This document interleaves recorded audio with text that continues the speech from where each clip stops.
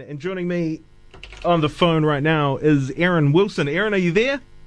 I am. Hi. Awesome. Thank you so much for your time this morning. Aaron, you are probably more well known by my audience as an actor, but you have directed a film in this year's New Zealand International Film Festival called Dog's Best Friend. That's right, I have. Yeah, sorry, you go.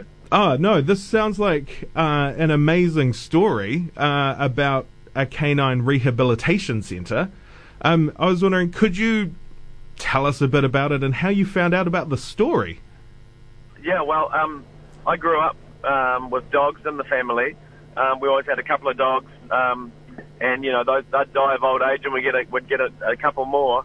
There were always at least two, and so I've always been a dog lover, and yeah, I trained as an actor and I was working as an actor, and it's quite a sort of a natural progression, I guess, for acting types to kind of I don't know, get into directing eventually. And I was looking for a project that I might direct, and my mum, believe it or not, mum actually got in touch with me via text, and she said, "Oh, there's this guy who does these amazing things on YouTube with dogs. You should check it out." So I did, and it was Jacob Lezak, and I was like, wow, this guy's amazing. And I thought that's my project. I think it's documentary, and I'd like to think it was him that I made it about. And I literally just cold emailed him and said, "Hey mate, has anyone ever done anything about you in a documentary sense? Would you be interested?" And he got straight back to me and said, "No, come tomorrow if you want. Come as long as you like. Let's do it." And 2 weeks later, I was on a plane to Sydney. We're making a documentary. That's amazing. So, Jacob has this rehabilitation centre. It sounds like it's outside of Sydney. Yeah.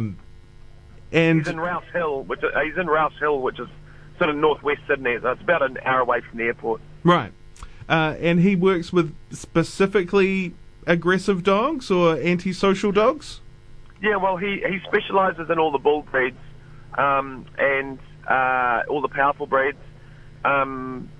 He has sort of your domestic dog that's kind of having problems that we might be able to relate to, right through to the extreme cases where, you know, the dog's about to be put down at a pound and he's gone and sort of rescued it and, you know, given it its last chance, I guess. He's often the last stop before these dogs lose their lives, and he's got at the moment he's got about 27 dogs on the property.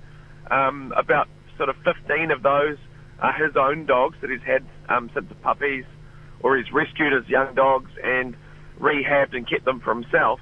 But he's also, he gets people who bring their extreme cases along and drop the dog off for rehab, and he's never seen them again. Wow. So he's inherited these dogs because people just don't want to have anything to do with them anymore.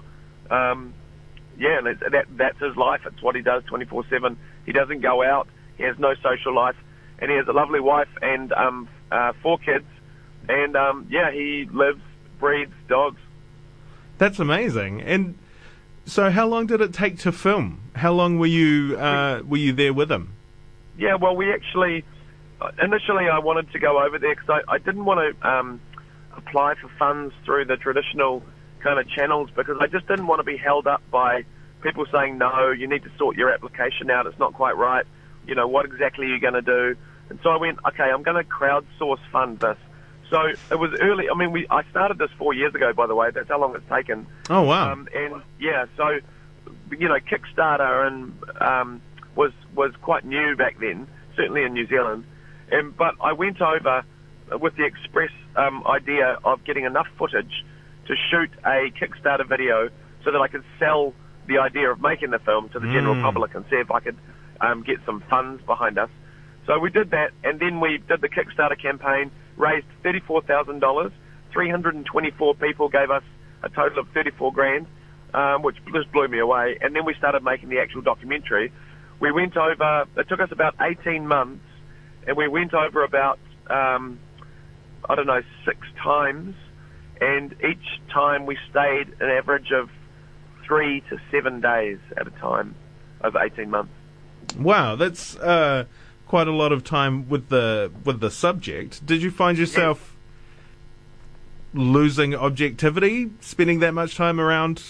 No. Well, look, the thing that when I first started making the documentary, I thought I was going to talk to lots of different rehab people. I was going to talk to vets.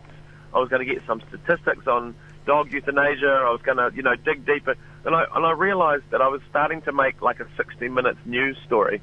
And I was like, that's actually not what I want to make. And I was like, I want this to be cinematic. What's the key into that? And look, what I realized, the more time I spent with Jacob, he became the intriguing part of the project. He became more interesting. His wife, Jenna, became really interesting to me. I found out that Jacob was an ex-soldier. He was a sniper. He fought in Kosovo and Afghanistan. And these are all things that came up once I got to know the guy.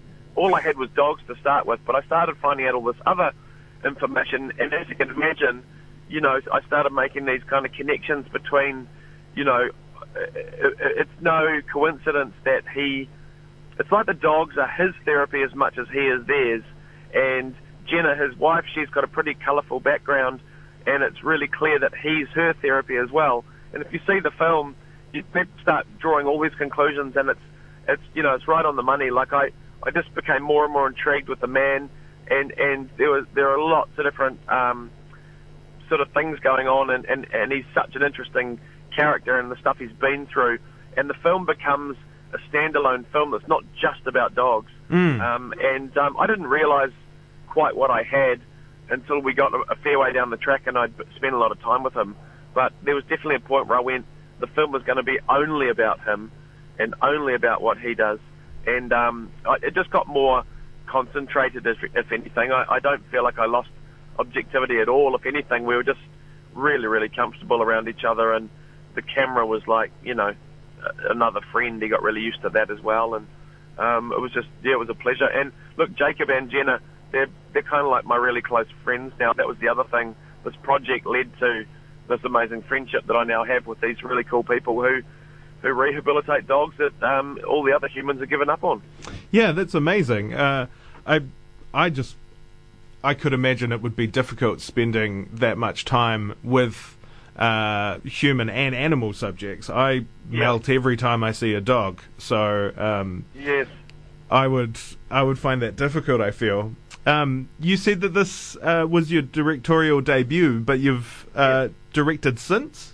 Is that what happened was I directed this, and you sort of, with documentary, I mean, yes, I'm the director and you direct it, but you don't sort of direct it in a traditional sense. I would call myself a filmmaker, because it's not as though you've got a script and you're like, we're going to shoot scene 1 today and scene 2 tomorrow, and you're directing actors, and like, to me that's kind of like a traditional sort of director, I guess. Yeah. But what I did was I made the documentary, and then the very next thing I thought, I want to rest from that style, and the very next thing I did was like I wrote a short film script, and I applied to the New Zealand Film Commission for funds, and we got money to make a short film as part of the Fresh Shorts program that the Film Commission has. Oh, great! And so that's in post production at the moment. So I have a short film in post, and then beyond that, I'm going to I have another documentary idea.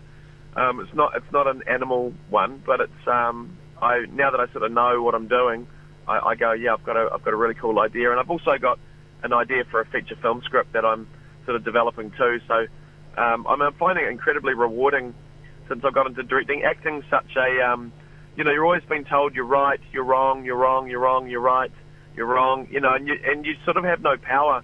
And so with the directing, I've felt this real incredible sense of like sort of being expressed and having some control over my destiny and my career. And look, if anybody's out there who's always been interested in a topic and wanted to make a documentary, I just go, just do it, man. Like, it's changed when I say it's changed my life, it sounds pretty epic, but it has. And now that the film's doing quite well, it's really nice being able to sort of celebrate the film and show New Zealand the film, and get some of the lovely feedback that we've had. People see the film as it's not just a dog film. People are making all these sort of connections with the film personally, and I've only had amazing comments. We've had a couple of fantastic reviews as well.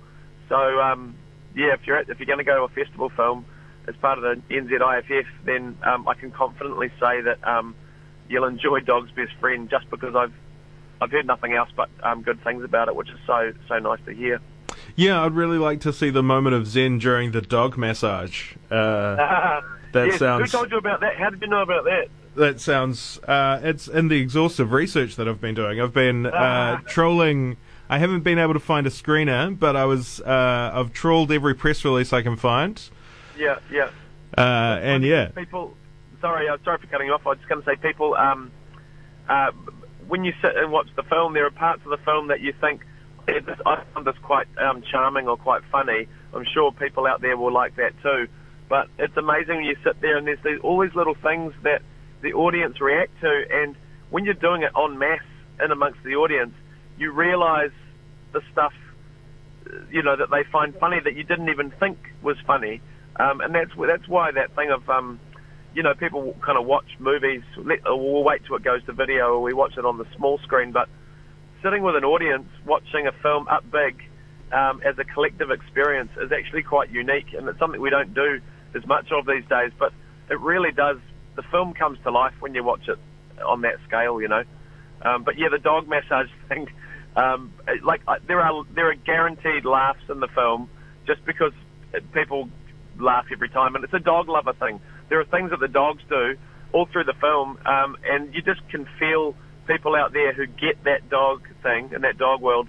They can just so readily relate to stuff. And I didn't realise, look, I'm a dog lover from way back, and I realise there are people out there that love dogs, but some people that are out there who love dogs are absolutely nuts about dogs, and which is great. But you just sort of go, wow, people are loving how dog-centric the film is, people just sit and watch the dogs in the film. They talk about what the dogs did, and I'm like, oh, did they? And they're like, yeah, when the dog sat down and did that and da-da-da, and I'm like, oh, I haven't watched it in that kind of detail, but people are getting all sorts of stuff out of it. It's lovely. Oh, well, that's really nice to hear. Thank you very much for your time this morning, Aaron. And audience, if you like what you hear, the Dog's Best Friend is on tomorrow morning at Rialto Cinemas, August 14th, and then again on the 26th at Rialto. Buy your tickets online at nziff.co.nz. Thank you very much for your time this morning, Aaron. A pleasure, mate. And look, if anyone wants to come and check us out on our Facebook page, and I'd love to chat to you one-on-one, because it's just me running it. So give us some feedback. Be nice. Rad. That's a very nice offer. Thank you. Thanks, mate.